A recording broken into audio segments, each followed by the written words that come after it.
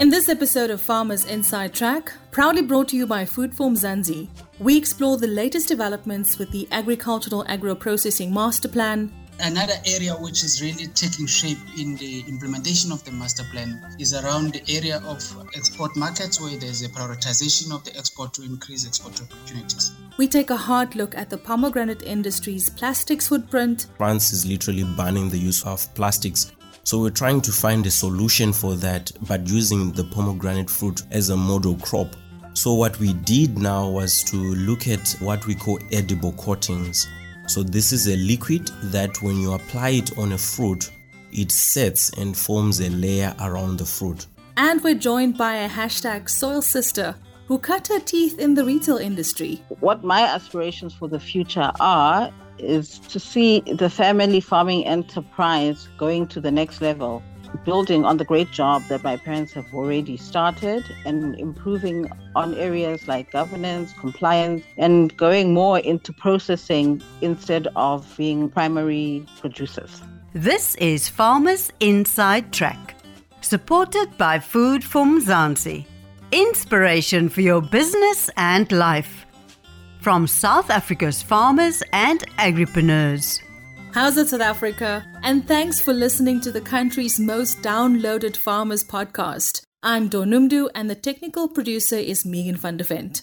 Before we kick off with this episode, a special welcome to our Foodform Mzansi listeners who are now tuning in from more than 90 different countries. From across Africa, Germany, Singapore, the United States, and even Italy. We strive to set the agricultural news agenda. So you've probably heard the buzz around the Agricultural Agro-Processing Master Plan signed in policy recently. It's an economic framework that provides the growth path for the agricultural and food sector in South Africa, identifying key priority areas, partnering with government, agribusiness, and the labor sector. One of the key role players is Dr. Sifiso Ntombela, the Chief Economist at the National Agricultural Marketing Council and the Deputy President of the Agricultural Economics Association of South Africa. He joins us shortly. Life in South Africa can be a lot. Scroll through Twitter for a minute and tell me I'm wrong. Thank God for South Africans though, right? We're inspiring, and even on the bad days, we fight back with a smile. That's why I love Foodform Mzansi so much. They're not ashamed to celebrate the ordinary unsung heroes who work every day to put food on our nation's tables. Go to foodformzansi.co.za and never miss an inspiring story.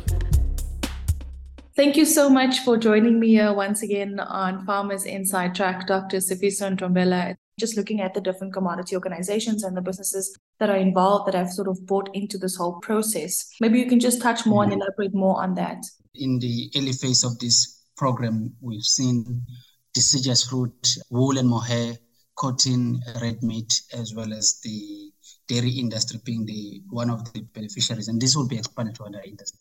The other one, which I think is starting to give us a positive result, is the repurposing of the famous Agri-Parks program, where now we bring in the private sectors to see how they can channel investment and make sure the developed agri-parks are in line with the value chain development, which will then improve the competitiveness of the sector.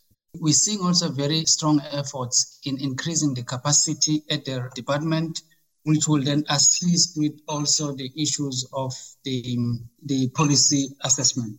Another area which is really taking shape in the implementation of the master plan is around the area of export markets, where there's a prioritization of the export to increase export opportunities. Then I must emphasize also the issue that was outstanding before the master plan was signed, which is related to increasing the conditions of employment and the decent working conditions in the farming areas and the safety of the farming areas, including the farm workers. And that's an area that we'll be prioritizing now. We have made some also commitment even in the portfolio committee in Parliament, where we will be working very closely with our colleagues in the labor industry to ensure that we address some of the issues and proposals that they've made forward.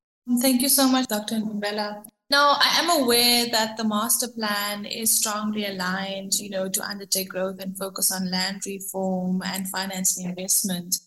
Maybe you can just speak more specifically about the areas that the plan focuses on and these aspects that specifically align to these target areas. I mean, you've spoken very broadly, but if you can give us more of the nitty-gritties around it, and I'm very excited to hear about the reintroduction of agri-parks, because this is an initiative that my mother had spoken about that was implemented years ago.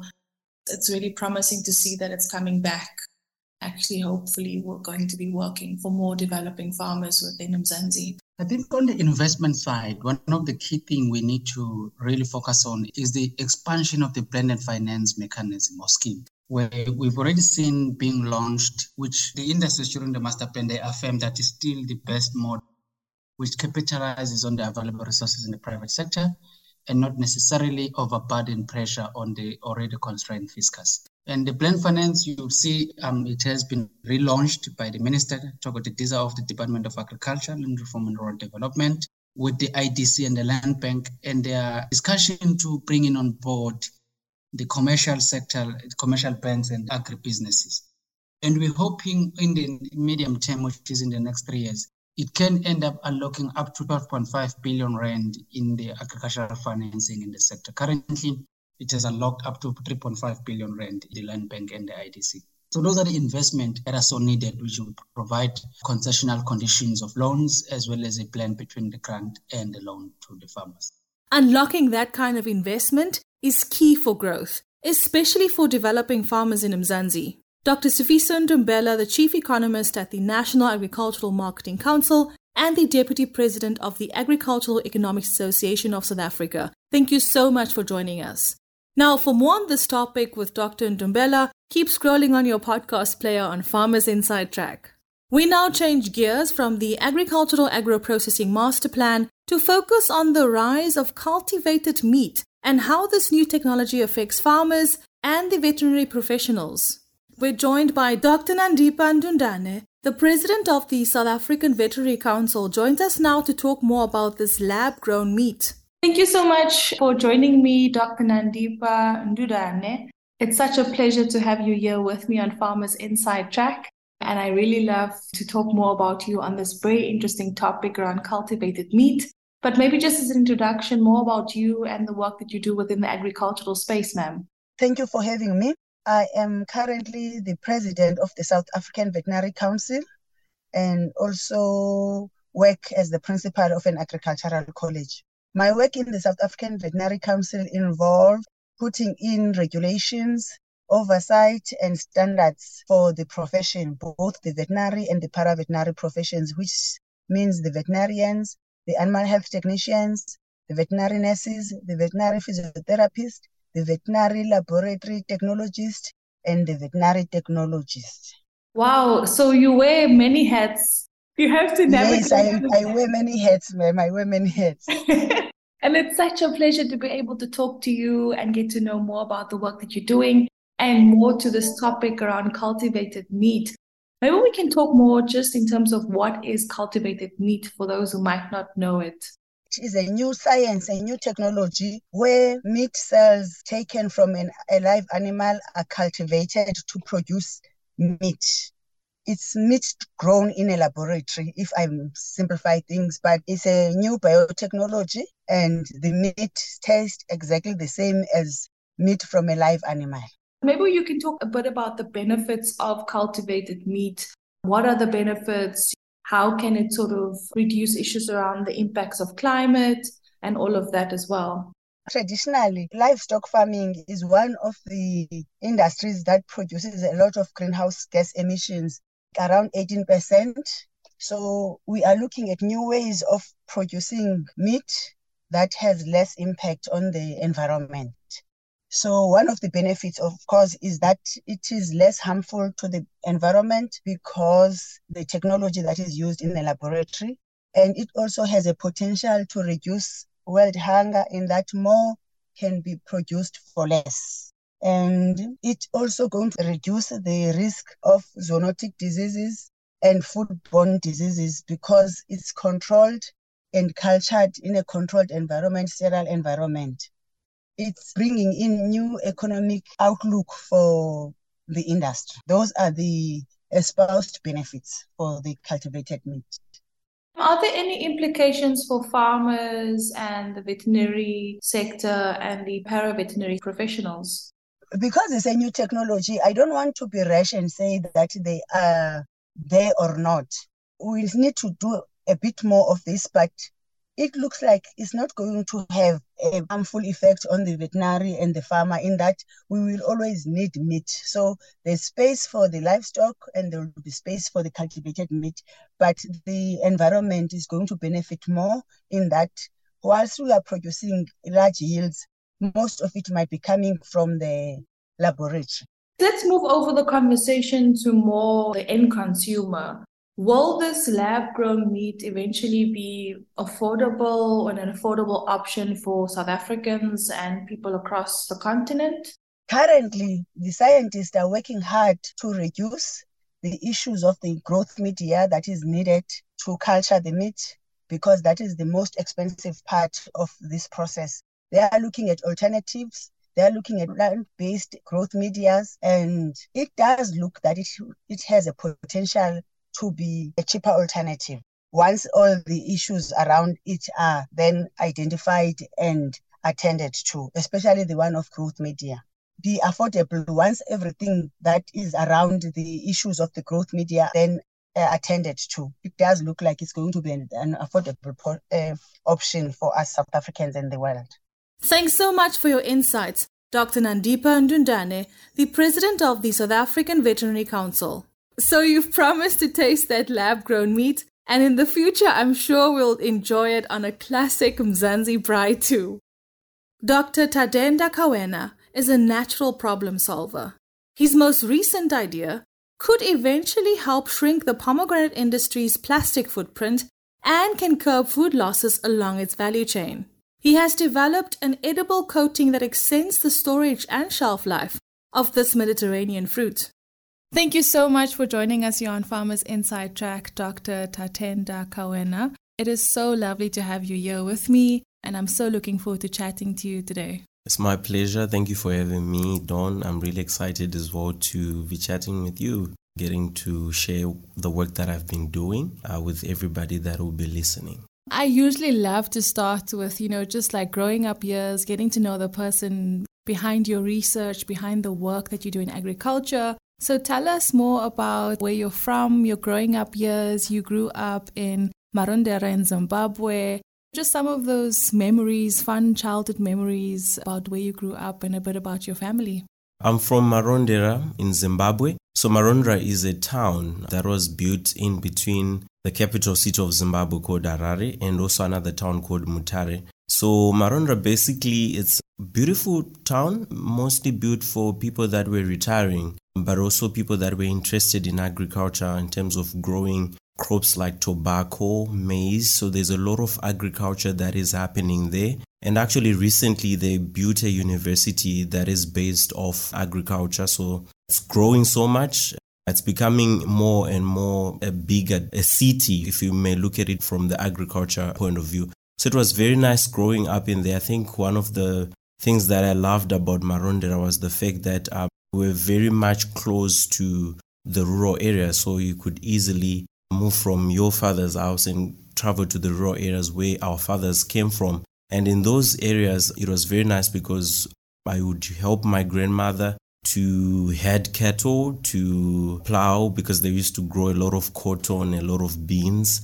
And it was quite nice. We also had opportunities to go fishing with my dad. I think that was something that was nice. And there was a lot of forests around. We would go and eat wild loquat fruits. So it was pretty nice. I also used to play a lot of soccer growing up as well. I'm just thinking about you talking about loquat fruit. Probably wasn't as luscious as yours, but I had like this one tree in my neighbor's yard that we would always when the season came, we would be climbing that tree, eating the fruit. So it's so lovely to hear you talk about your childhood and your memories. I want to talk a little bit more about the work that you're doing now, and then maybe we can also talk about your research and your PhD as we go on with the conversation. So you're currently a Chief Operation and Science Manager for Provera, a company that's based here in Paarl, and they're focusing on independent evaluation of new fruit cultivars and rootstocks and a data center for the latest product development intelligence. Now that sounds like a really big title and it sounds very important. What is day-to-day like for you? What do you enjoy most about the work that you're doing currently? How I started at Prova, I started off as a project manager.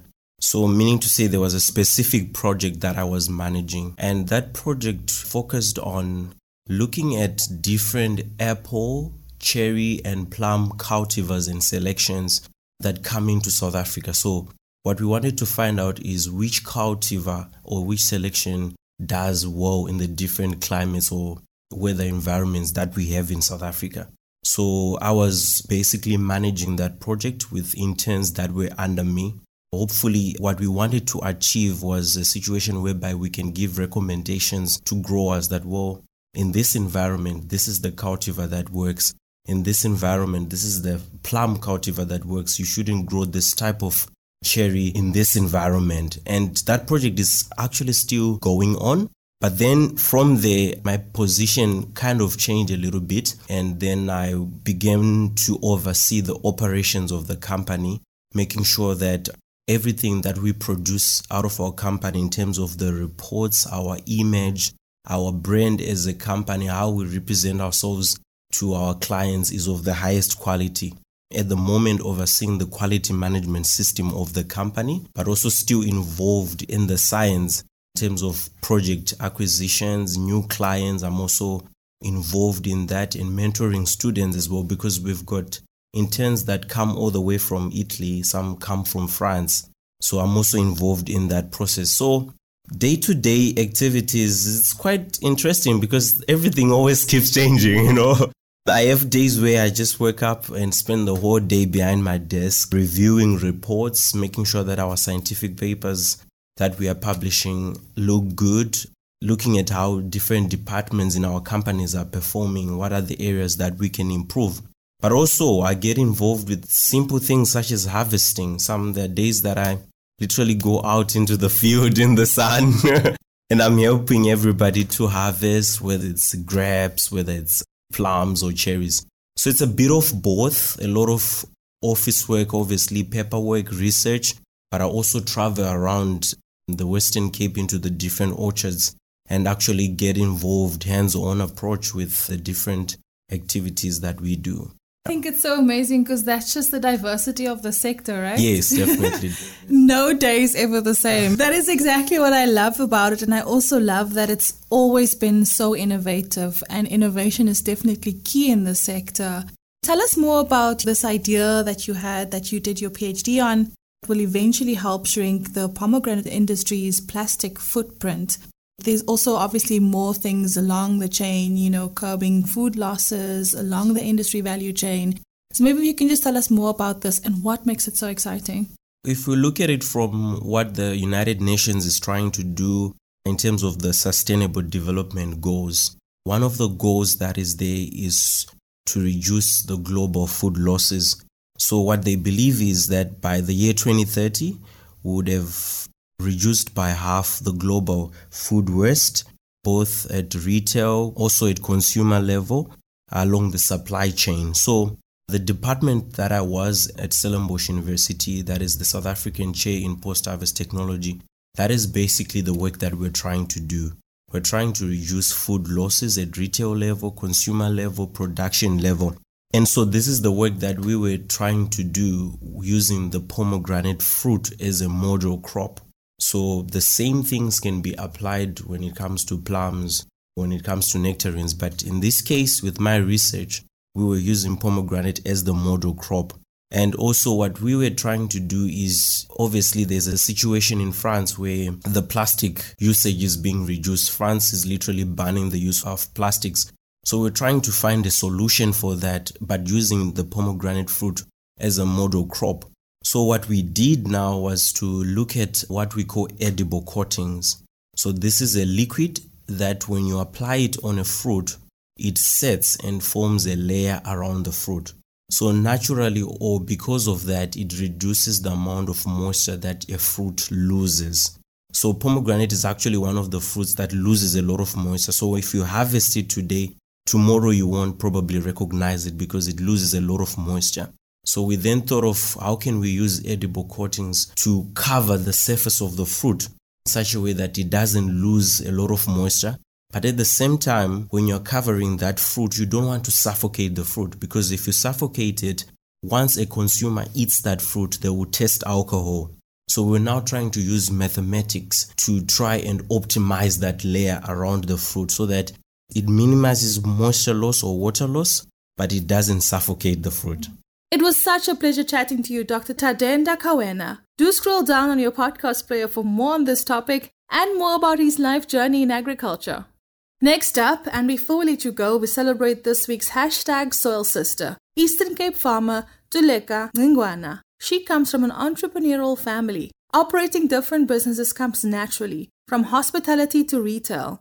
So when her parents decided to start a commercial farm, succeeding was inevitable. She recalls learning from her grandfather that finding a niche market is key to ensure any business thrives. I come from Port St. John's in the Transkei, the old Transkei. It is now the Eastern Cape. I come from a background of entrepreneurs and family business people. I involved in several businesses across different industries, from bakeries to supermarkets, hardware, hospitality, timber, farming, and property.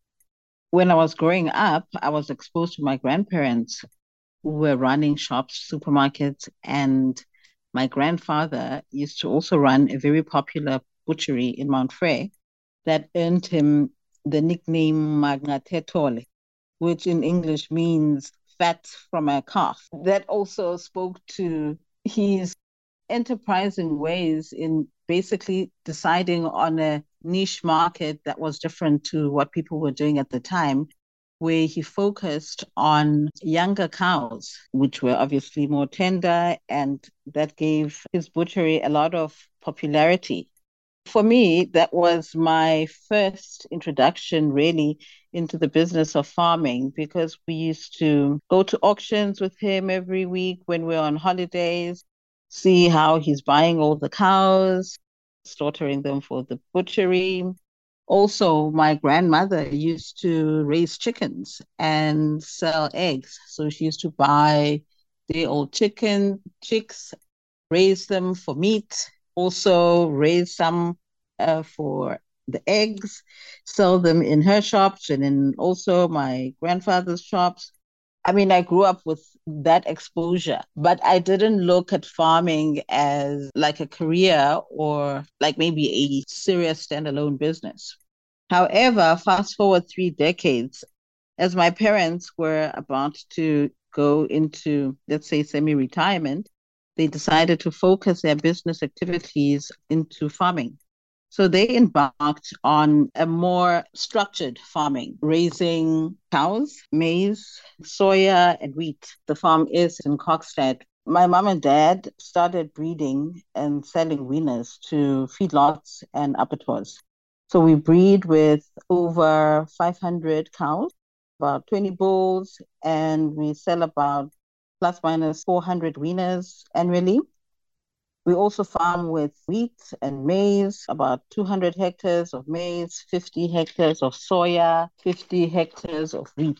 What my aspirations for the future are is to see the family farming enterprise going to the next level and building on the great job that my parents have already started and improving on areas like governance, compliance, and going more into processing instead of being primary producers. Tuleka is, of course, one of the women selected for the Koteva Women Agripreneur Program. This is a year-long blended development program at the Gordon Institute of Business Science Entrepreneurship Development Academy to support and grow her agricultural business. What joins a continent but its continuous flow over mountains, through rivers, in the rhythm of the land? What ignites its future but the promise to fulfill, to protect and grow the very life of tomorrow?